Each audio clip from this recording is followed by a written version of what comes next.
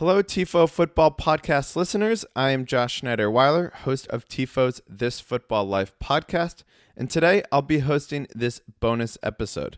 Don't worry, Joe and Alex will be back with you on Monday. Today we are joined by journalist Tom Williams, whose work you can regularly read in Bleacher Report and AFP. He is the author of the new book, Do You Speak Football? A Glossary of Football Words and Phrases from Around the World, which you can buy in bookstores and on Amazon starting today. In this episode, we chat about the new book and focus on how the language of football has evolved in countries around the world. You'll hear Tom explain why Germans love to use the word Gherkin, who is football's William Shakespeare, and which country has a similar football lexicon to England. And most importantly, you'll learn lots of new terms like cholismo and Schweimkampf that you can impress your friends with. If you want to continue the conversation on this subject, go on Twitter and use the hashtag #DoYouSpeakFootball. So without further ado, please enjoy my conversation with writer Tom Williams. I'm here with Tom Williams, author of the book Do You Speak Football? Tom, how are you doing today? Very good, thanks. How are you? I'm doing fantastic. We're in a beautiful place, Finsbury Park. It's about to be springtime. No complaints here. What could be better? Exactly. So you just wrote this book, and you were telling me it's an 18-month process. It's out into the world. Let's start with a super easy question. What's something you learned writing the book? Something I learned so much. I mean, this was the great joy of writing the book, was that I was writing about all sorts of football cultures that I knew very little about, and even the football cultures that I thought I knew something about, Italy or Brazil, Argentina. You're still discovering things, and I think from a personal perspective, one of the joys of the book was the relationships that I formed with the various contributors who were helping me out, and basically the way I sort of got into the book, the way I went about researching it was by establishing a network of contributors in all the different countries that I wanted to write about, and which is like over 150 or something. I mean, it feels I think there's about 90 countries in the book. It feels like almost all of them, when you read it. I mean, the initial idea for the book was that it was going to be a chapter on each of the major football nations, and then a sort of best of the rest, where we just throw. Honestly, that's what I thought when I picked it up. Yeah. And then as I got into the research process, and I was finding so much interesting football vocabulary from beyond the traditional major nations, I thought, actually, well, we could probably open this up and try and do a global football glossary, which is what it's ended up being. I mean, I might have overstretched a little bit to try and get there, but I think hopefully what the book will show is something from every nation with any kind of football history, and for me personally, as someone who, both as someone who writes about football for a living, but also as someone who just loves football as a fan, it's been fascinating finding out about all these different phrases from different countries. Yeah, I mean, it goes from Romania to Costa Rica. I'm assuming you don't speak all of the languages. So what languages do you speak? Yeah, well, so this was one of the big challenges. So I speak English, I speak French, I speak a little bit of Portuguese, and I studied Welsh at high school until the age of 16. I wouldn't make any claims for the quality of my Welsh. So I was writing about a lot of languages that I didn't speak, and whereas some of the Latin languages I'm able to kind of follow, thanks to the French and the little bit of Portuguese that I speak, there's an awful lot of languages that I can't follow. So I've been very dependent on the assistance that I've had from people who do speak those languages, sort of guiding me through them and showing me the interesting vocab. Yeah, so you were like, okay, I'm going to go to Panama, and I need my Panamanian expert, and you just Google top football writers Panama, and then basically boom. Yeah, I mean sometimes I would I'd find an article written by someone on a particular country or a particular team, and I think, okay, well this person obviously knows their stuff, can I get in touch with them? And yeah, sometimes it was a case of just sort of going on Twitter and finding who is tweeting about Panamanian football, who is tweeting about Turkish football, whatever, getting in touch with them and explaining the concept of the book, and hoping that they kind of got it, that they were in some way enthused by it, and also that they were in a position to help, because sometimes, people, everyone who I got in touch with was helpful, trying to be helpful in some way, but sometimes there were people who weren't really able to, kind of explain the sort of things that I was looking for. So it'd be a case of kind of trial and error, and then, see if I can find someone else from that country as well. Yeah. So yes, it was quite a long process. Well, I mean, football, there's so many diehard football fans for each country that you can always find just teams and teams of people. But which country, now looking back on it, sticks out as some of the interesting ones that you called someone or you emailed someone and you're like, wow, I knew it would be interesting, but man, I had no idea it was going to be this. I mean, that happened a lot. That happened an awful lot. And what would happen during the process often was that I would email someone introducing myself, explaining the concept of the book, and asking whether they had any ideas or any pointers. And then I'd get an email reply, and sometimes that email reply would just open this whole world of vocabulary from a country, and that was really exciting. And that happened quite a lot. I remember there's a guy, Kostas Bratsos, who covers Greek football, and he helped me with some of the vocab on football in Greece, and he came up with so many suggestions, and they were fantastic. And I had a really difficult time whittling down all the stuff that he came up with, because it was so strong, and because it all matched the brief so well. And I tried to limit myself to a set number of terms for each country, but there were quite a few instances where I really found it quite difficult to respect those limits that I'd set myself, just because there was so much good material. Yeah, well, I mean, since you mention it, are there any that stick to, come to mind that you couldn't think, that didn't make it into the book that you maybe in retrospect wish had, or that, if there was ever a part 2 that would be in there? I mean, to be honest, there's nothing that I had to leave out of the book because of space restrictions that I really kind of agonized over. At some point you just get to a point where it's like, okay, well, this is what it's going to have to be, and there has to be a line, and the line is there. This is what we use. We have to move on. This is what we leave aside. But what's been funny has been, since I announced that the book was coming out on social media, I've had people get in touch to say, oh, have you got this phrase from wherever, or this phrase? And there've been a couple of times where someone suggested some great phrase, and I hadn't come across it, and it's not in the book. And what's one, for example? There was an Italian one, and I mean, if any country in the book was deserving of a book dedicated purely to its own football language, it would be Italy. But I just think the depth, the richness of Italy's football vocabulary is basically unparalleled. And someone flagged something up. This is after I'd announced that the book was coming out on Twitter, and it was an Italian term for a means of controlling the ball in a way that brings it under your control but keeps a certain degree of pace in the ball. So it sort of sets you up for whatever's coming next. That's so specific, but so specific. And beautiful. Italian football is just full of things like that. There's an equivalent term in French, which is un contrôle orienté, like an orientated control, which is basically you bring the ball under control, and in the same movement, you're setting it up. You're getting it out of your feet for the pass, the shot, the cross that follows, the sort of thing that Zinedine Zidane was an absolute master at.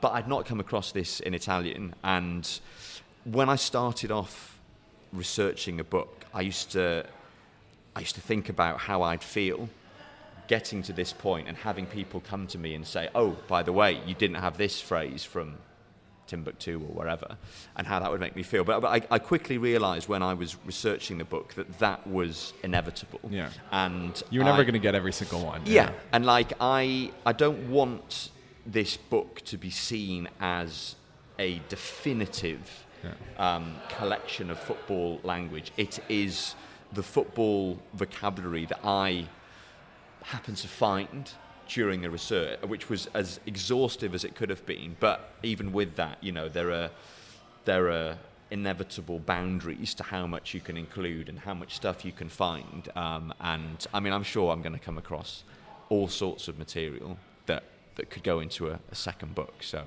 maybe there'll be scope for that. Yeah, well, you got to keep it open for the second one, right? What you mentioned how Italian has so many different words, and obviously English has an incredible amount. All the people listening to this or watching this will all hopefully, or I imagine, speak English. How would you compare the English lexicon to some of those? I mean, because we always think, the stereotype at least, is that French, Italian, all these languages are a little bit more poetic. At least that's the general American stereotype. Is they're a little bit more poetic? Is that true? And did you find that the case? I used to think the same thing, and then when you actually look at the vocabulary of British football specifically, there's a huge amount of poetry there. There are so many metaphors and idioms, and because we've all grown up using them and hearing them, you forget how colourful they are. Even things like, a manager whose squad has been ravaged by injury, and you'll say that his squad is down to the bare bones. What a kind of, almost kind of Dickensian image. It's a beautiful metaphor right there, and there's stuff like that throughout the language of British football. I think one area where Britain falls behind some of the Latin countries is when it comes to technical football language. And again, this is something that I mention in the book, and I think part of it comes from the fact that as the inventors of the sport, or as the inventors of the modern sport, there wasn't the same desire to go around naming things. And Britain presented football to the world, if you like, and along with that came all the linguistic foundations. Offside, goal kick, goal, and these are words that have been taken throughout the world, and that form the basis for so many football. They got the name of the sport right too, football. Yeah, exactly. I know, because it's not always called that in every other country. Like I think foot target is one of them. Yes. So it's like Croatia, could you imagine if that was what we were all calling football, is foot target? It just doesn't. Doesn't work as well. But I think that one thing you don't find in British English is the technical detail you get in some of the Latin languages. And there's an example that always comes to my mind when I think about this. It's the piece of skill that involves a player knocking the ball past his opponent on one side and then running around him to collect it on the other side. One of the simplest and most enduring skill moves that there is. You see it in almost every football match you see, and it's never been named. And it's such a pain in the ass to say too. Yeah. Like and the quickest way to describe it is by saying, "Oh, he knocked it past him on one side and he collected it on the other." Yeah. Whereas in France, that is a grand pont, a big bridge, and it's sort of the sister term of petit pont, little bridge, which is a nutmeg. In Spanish, it's an auto pass, like a self pass. In Brazilian Portuguese, and I think actually in Portuguese from Portugal, it's a drible de vaca, a cow dribble. Wow, yeah. So all these other countries saw that there was this skill move and thought, well, that needs a name because it keeps happening all the time, and we'll need to know how to refer to it. Whereas in English, we never got there, and I did find that quite a lot. And also, when you look at the way that positions are broken down, and again, obvious point of comparison with Italy, which is really the home of the very specific tactical delineation in terms of the different kinds of role within, say, defenders, midfielders, forwards. So many different names for all the different types of midfielder or defender you might find, whereas in the UK, we've never really gone in for that, and it's only really been the last 10 years or so. And I think with the advent of the internet and then social media, that's fueled it. That people have started to look to foreign football cultures and to appropriate some of that terminology, recognizing that it just doesn't exist in English. Yeah, no, I actually wanted to get into that, and how some of these, how some of this language came about, like where it originated. Because there's a lot of different places where it comes from. I mean, in each country, sometimes it'll come from a player, Sometimes it'll come from a famous broadcaster. So who are some like famous, I don't want to say pioneers, but like who's like the William Shakespeare of some of these countries that are setting the language, direction? Yeah, I mean, that was one of the really enjoyable elements of researching the book, were the moments when you could pinpoint with 100% accuracy where a particular term came from. And that happened quite a lot in Italy, thanks in large part to Gianni Brera, the great man of letters of Italian football. He was editor-in-chief of La Gazzetta dello Sport, amongst other things. And he was a novelist. Give like a time period? What are we talking about? So this was, he became the editor-in-chief of La Gazzetta in 1949. His career sort of spanned 50s, 60s, 70s as well, I think. And he was responsible for basically creating Italy's modern football lexicon. And there were two strands to it, if you like. One strand was his desire to map out the divisions of labour on the football pitch as precisely as possible. So it wasn't just, fullbacks, centre-backs, midfielders, forwards. It was different names for those things. Things like, he was the man that coined the term libero for the sweeper. And it's thanks to him, in large part, that Italian football has such a variety of different terms for different positions. And then on the other hand, he was great at coming up with nicknames. He gave nicknames to all sorts of different people.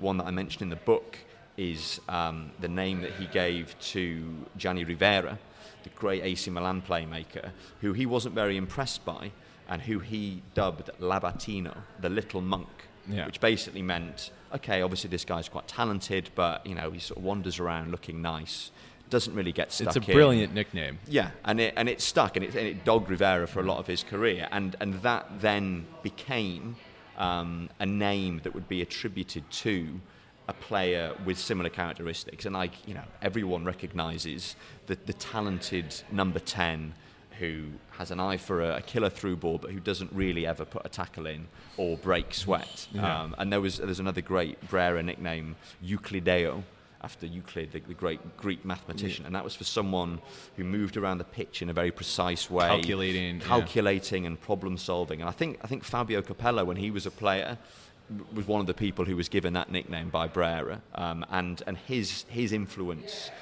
continues to be felt. So I think if you're looking for someone who has really shaped a country's football vocabulary, it would be Brera in Italy. I feel like we don't get as good nicknames. Maybe this is just like, recency bias, but I feel like we don't get as good nicknames now as we used to back in the day. Like, if you just look at like kind of the top 5 footballers right now, like, Ronaldo, Neymar, Messi, and, like Suarez, like, do any of them have really good nicknames? I guess, not really. Messi is like the little flea, but then he doesn't. But you don't hear that all that much. If it was that good, that's what we would all just call him. That's what we'd call him, yeah. And I guess Ronaldo is CR7, but then no one, with any self-respect can utter that. No, I think he coined that himself anyway. Well, exactly, yeah. There's certainly, I don't think there's as much poetry in modern footballer nicknames. But you get the odd exception. Yeah, for sure. I want to get into some of specific countries and quotes from the book, which I found tremendously interesting. I'm going to read a quote about Germany, which was one of the most interesting countries, in my opinion, in the book. The quote is, "The renaissance that followed, culminating in the victory at the 2014 World Cup, was language-led. A massive drive to improve coaching standards created a new, sophisticated linguistic landscape that would liberate German football from the tactical straitjacket that had previously constrained it." That's a little bit of a mouthful, but the first sentence was the most striking. You saying it was language-led. So can you be a little bit more, specific or elaborate on what you mean by that? Germany is a really interesting example, and although I'm here to plug my book, the definitive book on this topic is Raphael Honigstein's Das Reboot, which is all about how German football, realising the extent to which it had fallen off the pace, pulled itself up by its bootstraps and reconquered the world. And it's around the last turn of the century, Germany had this catastrophic group stage exit at Euro 2000. And although Germany had always been successful internationally, it was quite stagnant tactically.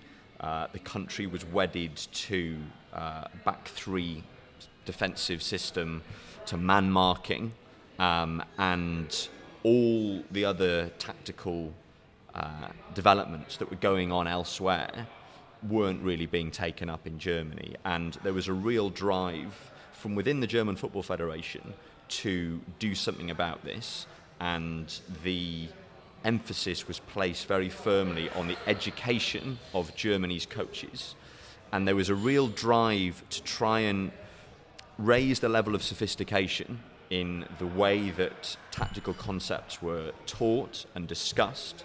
And then the next phase of that was finding coaches like Jürgen Klopp, for example, who had the necessary intelligence and confidence to take those concepts from the pages of the coaching manuals, apply them on the training pitch and then in matches, and then talk about them and so verbalize and pass that along to other coaches, because it was so in the grassroots it was so important. Yeah, is that what you mean? And it's like that's how phrases like gegenpressing have entered the global football lexicon, and it's interesting when you look at Germany's football lexicon as a whole, because it strikes me in many ways as being quite similar to Britain's football lexicon, in that there's a lot of humour, there's an awful lot of colour,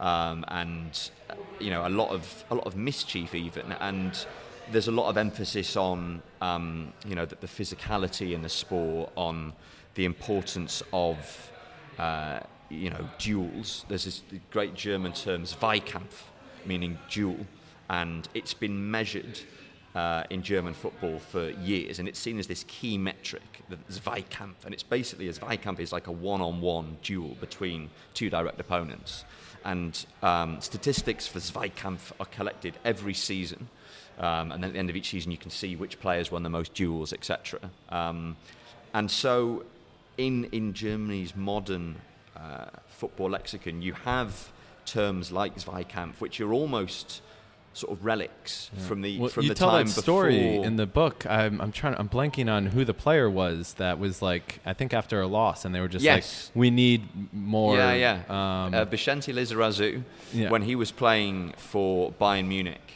I forget which season it was now. It was the early 2000s. Like 2001, 2002. Something like that. Yeah. And Bayern had made a really impressive start to the season. Everyone was really excited about the sort of football they were playing, and there was talk about them sort of entering into like a new age almost in terms of the style of their football.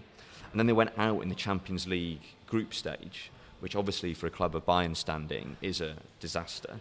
And there was this great quote from Vicente Lizarazu, who spent several years at Bayern Munich, was never really comfortable speaking German to the media, and so would often give interviews in English. And he came out with this quote, something along the lines of, you have to forget about stylish football, you have to win Zweikampf. Yeah. And that's like the literal quote. And that kind of sums up that German attitude to the importance of getting the better of your direct opponent on the pitch. Yeah. And I think you get that a lot in Britain's football language. Well, the idea that it's all about, language the 50-50. can shape an attitude or it can reflect it, and which is I think what you're getting at. But I do want to. We can't talk about Germany and not get into at least one or two of the comical bits about German language. They have a couple instances they referred to gherkins or pickles for us Americans in their language. Gherkin passes, and what is their fascination with gherkins and pickles. So yeah, you're right. Cucumbers or gherkins or whatever, they crop up quite a lot. You've got Gherkenpass, which is a bad pass. Gherkentroep, like a cucumber troop is like a bad team, like a poorly performing team. I think Gegurke is another one, which means like cucumbering around, and that's if someone's sort of messing around. And I'm not entirely sure where that comes from. The only thing I found was that the word itself, Gurke, meaning cucumber, it comes from the stem of the word is from a Middle Greek word, agovros, which means unripe or immature. So there's something in the stem of that word that suggests immaturity, not quite being at the required level, shall we say? Interesting. But I've beyond that, I've not come across any better explanations. Of all of the things in the book, that was just the funniest thing to me, and like I kind of want to like start using those terms in English, like that was a cucumber pass, or like that was a pickle pass. That was especially pickle pass, the alliteration. It's quite pleasing. It's described. I thought that was pretty interesting. And then there one more quote. If there was a World Cup for talking a good game, the Dutch would win at a canter. Can you explain why? I think this is the legacy of Johan Cruyff, above all. When Holland became a football power in the 1970s, everything was led by Ajax and then the Dutch national team. And as a result, everything was led by Cruyff. And Cruyff, more than any great footballer in the history of the game, was associated with his ability to talk about football, to articulate a vision for what football should look like. And that has provided the basis for the way that Holland as a country has thought about football ever since.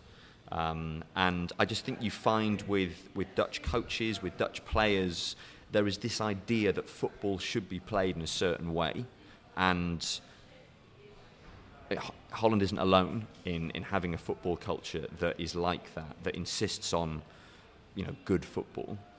But I feel like there's more room for pragmatism in some of the other football cultures that are comparable, whereas I think the Dutch, and I'm aware that this is quite a big generalisation, but this notion that there is a Dutch way of playing, that's been there for a long time, and it's the 4-3-3 formation, it's the insistence on controlling possession, manipulating space, having the wingers wide, a certain degree of tactical universality where players can sort of move around, and that comes across, I think, in Holland's football vocabulary, that idea that there is a Dutch way, and that is the only way. And there's a quote from Cruyff about the importance of winning with style, and how basically, if you're not going to win with style, there's almost no point, which flies in the face of so many other football cultures, but sums up brilliantly and very succinctly how the Dutch approach football. Yeah. Which is interesting, because the last time they were in the final of a World Cup, 2010, they played most undecidedly not Dutch, anti-football, some would say. And even Johan Cruyff said that he was supporting Spain, basically, because that was the great irony of that final, was that you had Holland against Spain, and yet Spain, the Spanish team, with all their Barcelona players and their tiki-taka football, they represented the legacy of Cruyff and the Dutch way of playing, whereas the Dutch team represented something quite different. And I've written this in the book, but I think of all the major defeats that the Dutch have succumbed to in international football, I think that was the one that was the least painful, because in a way it was almost a rejection of that style of football, that very un-Dutch, very attritional, like aggressive kind of football. Whereas, when they lost in the finals in 74, 78, that was they the lost true their Dutch way. football. Yeah. And they went out honourably, playing the way that they wanted to play, the way that they felt that they should play. Yeah, well, I found it interesting, while we're on anti-football, because one of the first terms in the book is anti-football, or it might be like the first one, with Argentina.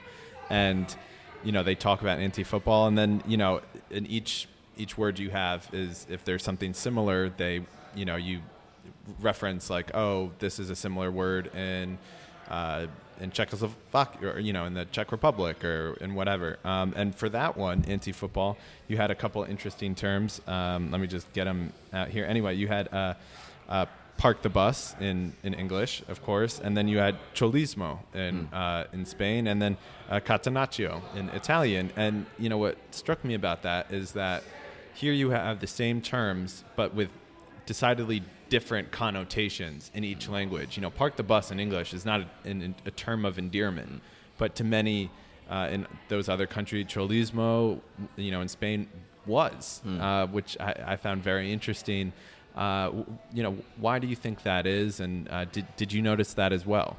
Yeah, I mean, those terms have been grouped together quite loosely. The idea is that if there is a term in the book that has related terms elsewhere, those have been flagged up, so you can kind of see how they overlap. Which is really interesting. I mean, it's fantastic. Yeah, and it's the thinking is that it's a different way of navigating through the book. You can, that the book is laid out continent by continent, country by country, but at the same time there are thematic strands that run through the book that you can follow. And I think in that instance, there are clear differences between something like cholismo, which is almost like a way of life, and it is a very specific term to describe Diego Simeone's coaching style, and particularly the way that it has been put across at Atletico Madrid and has enabled them to punch above their weight in such a remarkable way for such a long period of time. Yeah, I mean, it's been like six years now. Yeah, and they're still going. Yeah.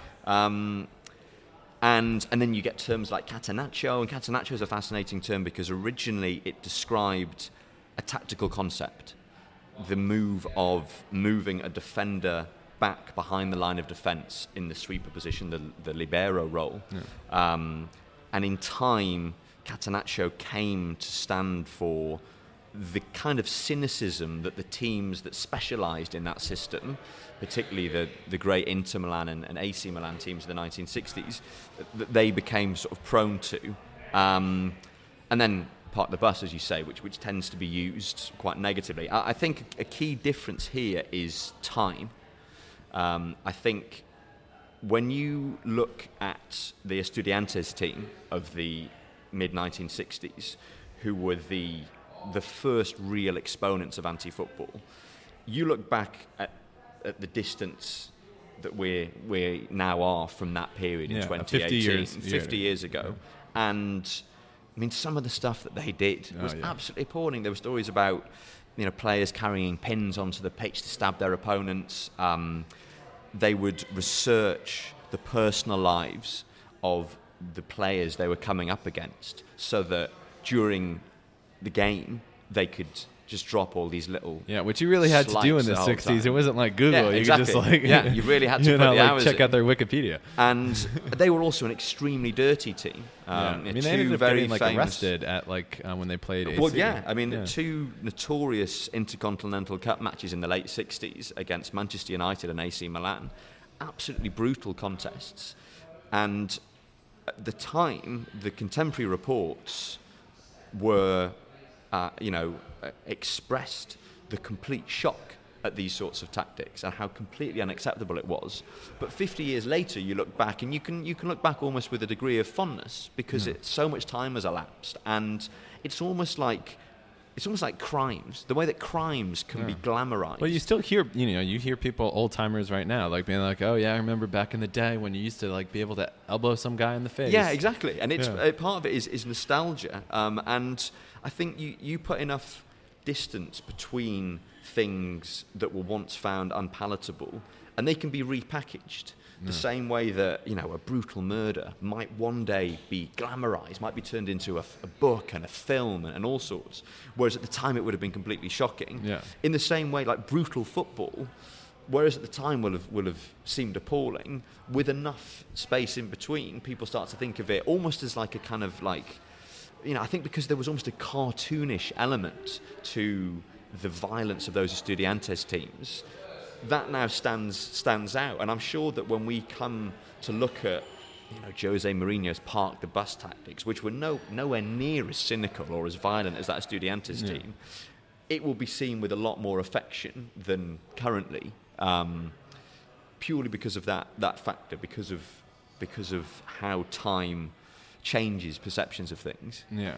I want to jump into one thing before we get to a couple, like, you know, favorite words and terms and that. Something that's, you know, really interesting is obviously you had, you know, all of these European countries colonize, you know, Africa, North America, South America. You have English, and, you know, in England is different than obviously American and Australian English, and you know, you have France and French different in Africa and Spain, South America likewise. So I'm curious, how did you see it different between those languages in their, for lack of a better word, host country versus the colonized country, for lack of a better word, and then compare, like, maybe was English in the United States and England vastly different compared to, you know, Spain and Mexico, or like with the Spain and Mexican, is it that different versus the UK and the American, or if you know what I'm trying to say? I mean, like, you know, you get differences. I mean, I find the language of American soccer like fascinating, and I'm sure you'll have views on this as well. I mean, this book was written for a British audience, so I've written about the language of American soccer from that perspective, and the knee-jerk reaction of the average British football fan to a bit of American soccer commentary will be to recoil. Yeah, like, I think that the term you have is dislocating. I have some, yeah. And it's because there is such a thing as an American soccer lexicon. No. And it's different to Britain's football lexicon because it's followed its own evolutionary path, the same way that every country's football lexicon has. And I think an issue here is that if you were to listen to what any other football language sounds like in English, you'd think it sounded really weird. Take a random example from France. If a guy volleys the ball with his heel, it's known in French as an aile de pigeon, a pigeon's wing. Yeah. Now, if you were to take that and just present it to a British football fan, like, oh, you see that great pigeon's wing? Oh, that was fantastic. Yeah. They'd be like, well, what the heck's that? Like, that's not how we talk about football.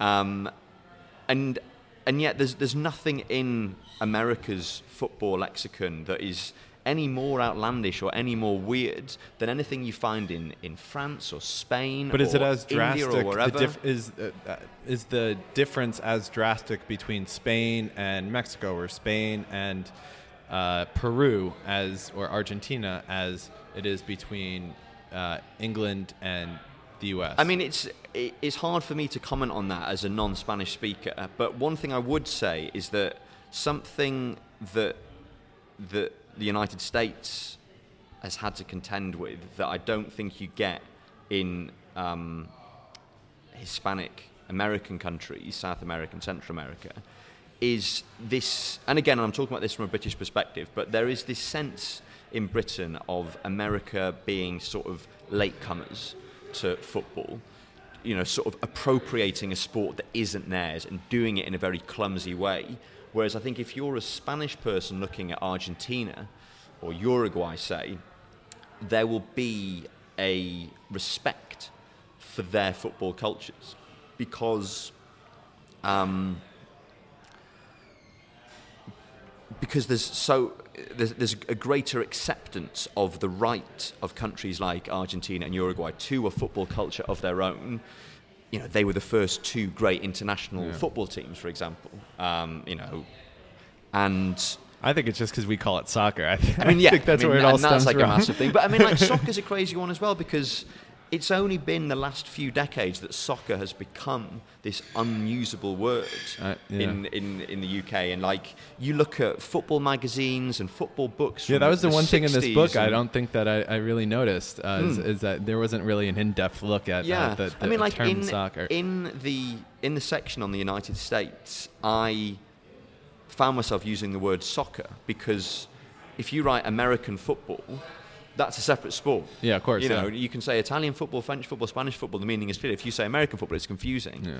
And so I personally don't have a major gripe with the word soccer because soccer was used interchangeably with the word football in the UK for a long, long time. And in recent years, it's come to be seen as the exclusive preserve of the United States.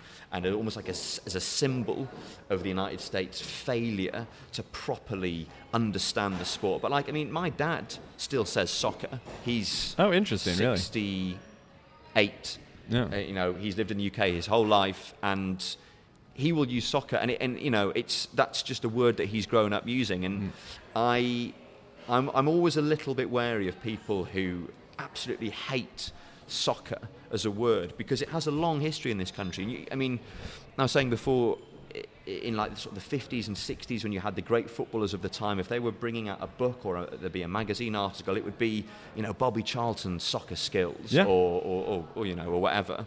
And there was none of this awkwardness about it. And soccer is a British term, you know, anyway. It's not like it came from the States. I mean, soccer was a shortened form of football, association football. Yeah, so I had this argument with someone one time because I was like, people forget also that American football is over 100, it's like 120 years old. It was like invented in the 1890s or something, so it's really old too. So. But I don't want to make this all about the lexicon of American soccer or football. But I want to get to some of the funny, interesting, my favorite terms. Do you have a couple? I want to start with you. Okay, I've had a think. Yeah. Some term. I mean, my sort of favourites change quite a lot, but I've sort of thought of like a little top three. There's a Cantonese term, Kap Wa, which literally translates as arranging flowers, and it's used to describe a step over. Freaking beautiful. And I really like that, because I think it just captures the sort of essential decorativeness of the step over. And there's something a bit disdainful. If you describe a step over as arranging flowers, what you're saying is stop fanning around and like get the crossing kind of thing. There's a term from the Netherlands that that continues to tickle me. If the ball is bouncing around inside the penalty area and the defending team are tripping over their own feet trying to clear it and there's total panic, you might hear a Dutch commentator say, "Vrouwen en kinderen eerst," which means women and children first. Obviously, that's an expression that we have in English, but in Dutch football, it's used ironically in those terms, you know, to sort of describe. Really captures the mood. Total chaos. Yeah. I really like that one. And then, probably my favourite term in the whole book is a Finnish term, and to describe it, when a bear hibernates. Yeah, I had this one too, Yeah. When a bear hibernates, a mass of matter forms in its colon, and it's a mixture of feces and intestinal cells and hair. And while the bear is asleep in its den, this lump of poop, basically poop, just grows in its bum. And then when it emerges from its den in the spring, it shakes this thing out. It lands on the floor. And if you are strolling through the woods in Finland, this is the sort of thing that you might encounter. There's lots of bears in Finland. Yeah. Anyway, the Finnish name for this is Pikatapi, which means happy you said it, fecal not me. plug. Yeah. And in Finnish football, a pikatapi is a holding midfielder. And that amused the hell out of me when I came across encapsulate that. it, yeah, because it's the plug. Yeah, for it's the guy yeah. who plugs the hole in front of the back four, and if you have the misfortune to play in that position in Finland, you're likened to a lump of poo that's fallen out of a bear's bum. That was my favorite as well for like most bizarre, weirdest one. I'm gonna go through a couple of mine as well. And this part of them, most of them are funny or just because of interesting origins. The Anglican in Czech.